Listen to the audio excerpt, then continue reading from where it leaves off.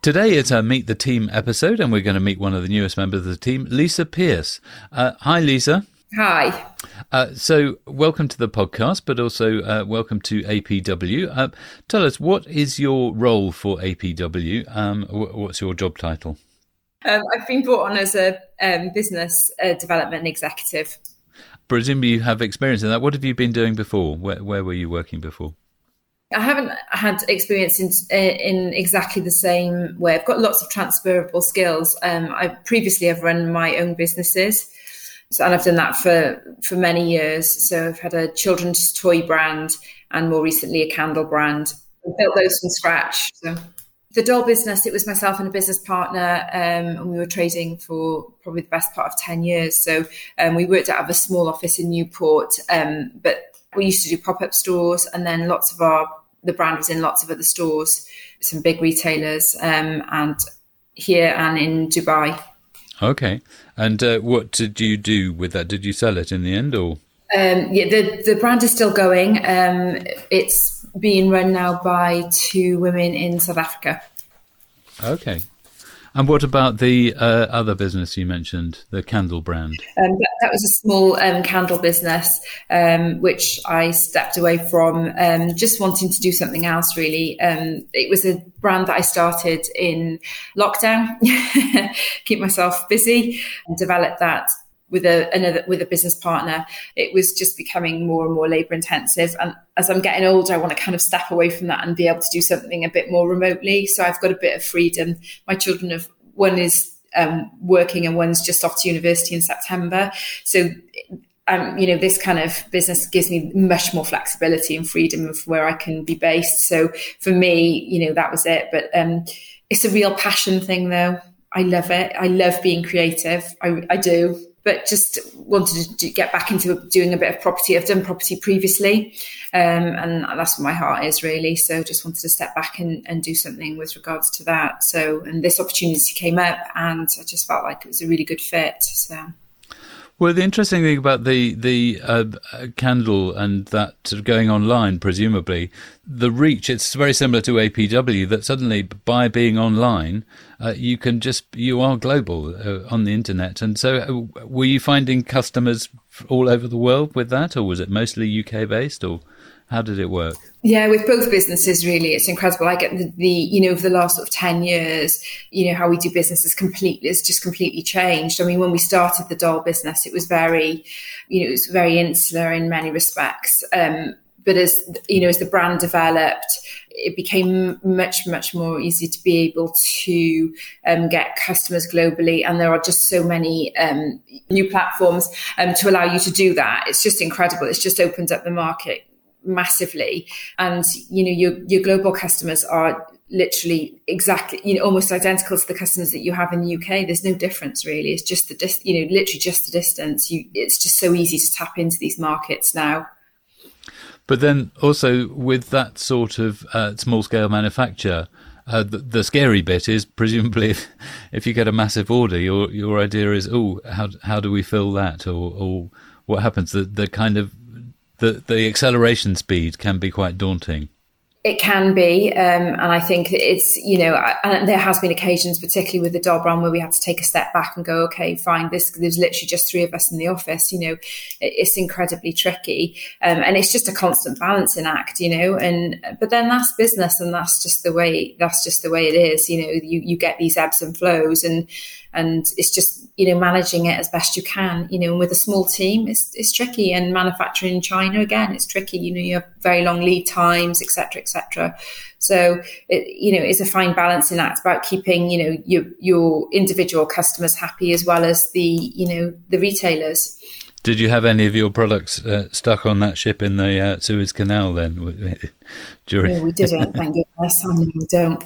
We have had shipments stuck, though, in port. Well, they've decided that we've just got a random check, and they've been stuck in port for 2 months, and they're here in the UK and we still can't get them. They were just stuck.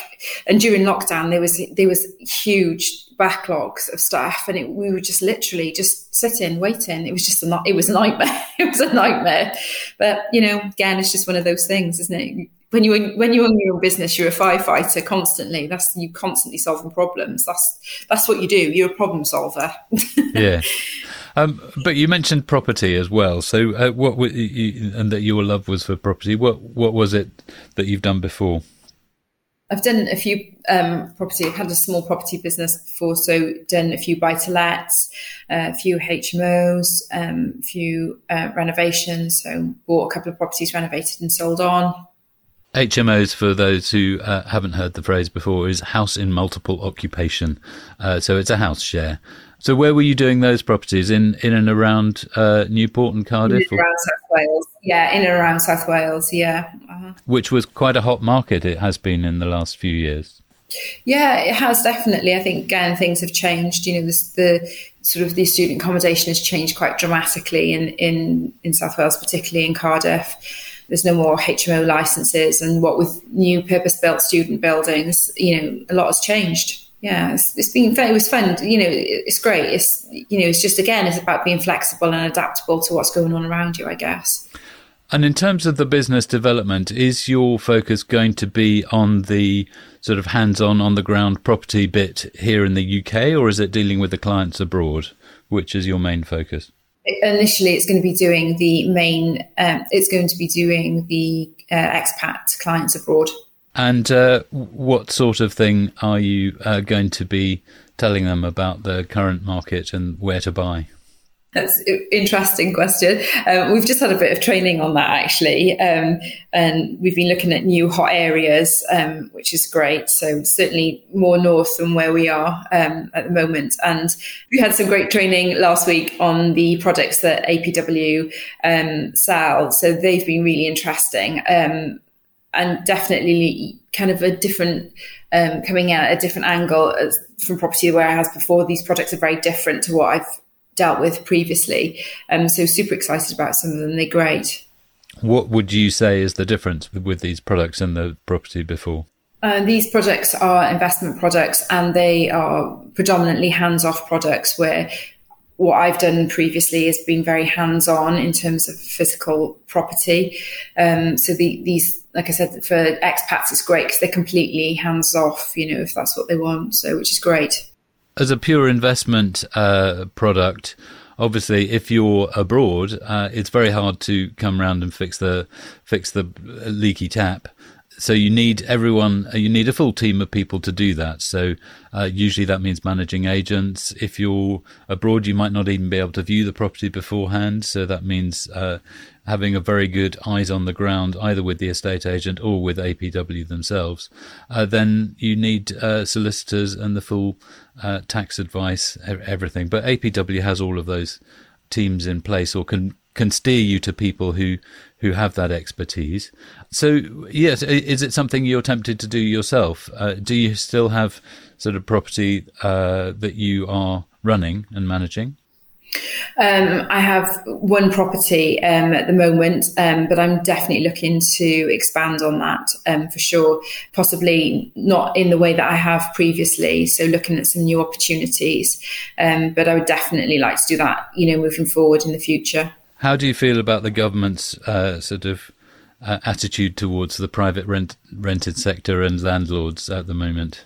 That's a really tough one. Actually, it's part of the reason that I've actually let one of the properties go.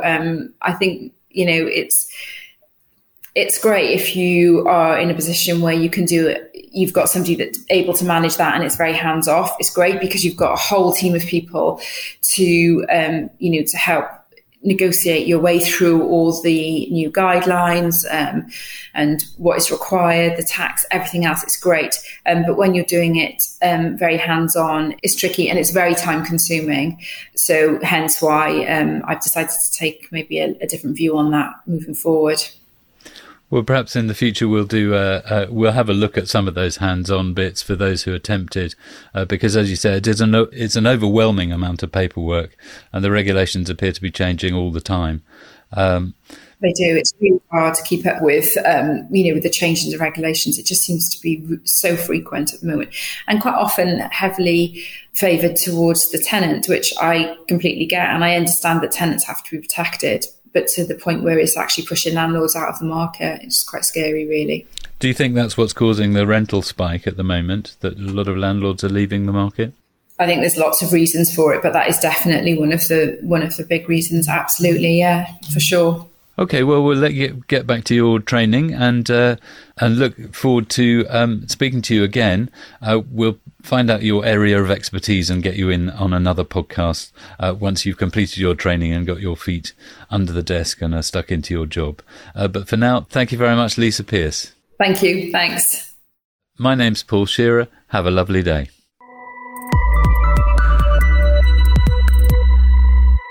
Thanks for listening to this episode of our podcast series produced for APW by Emma Holton at Brilliant Audio.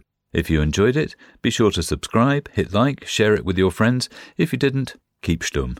You can find more episodes in all your usual podcast places.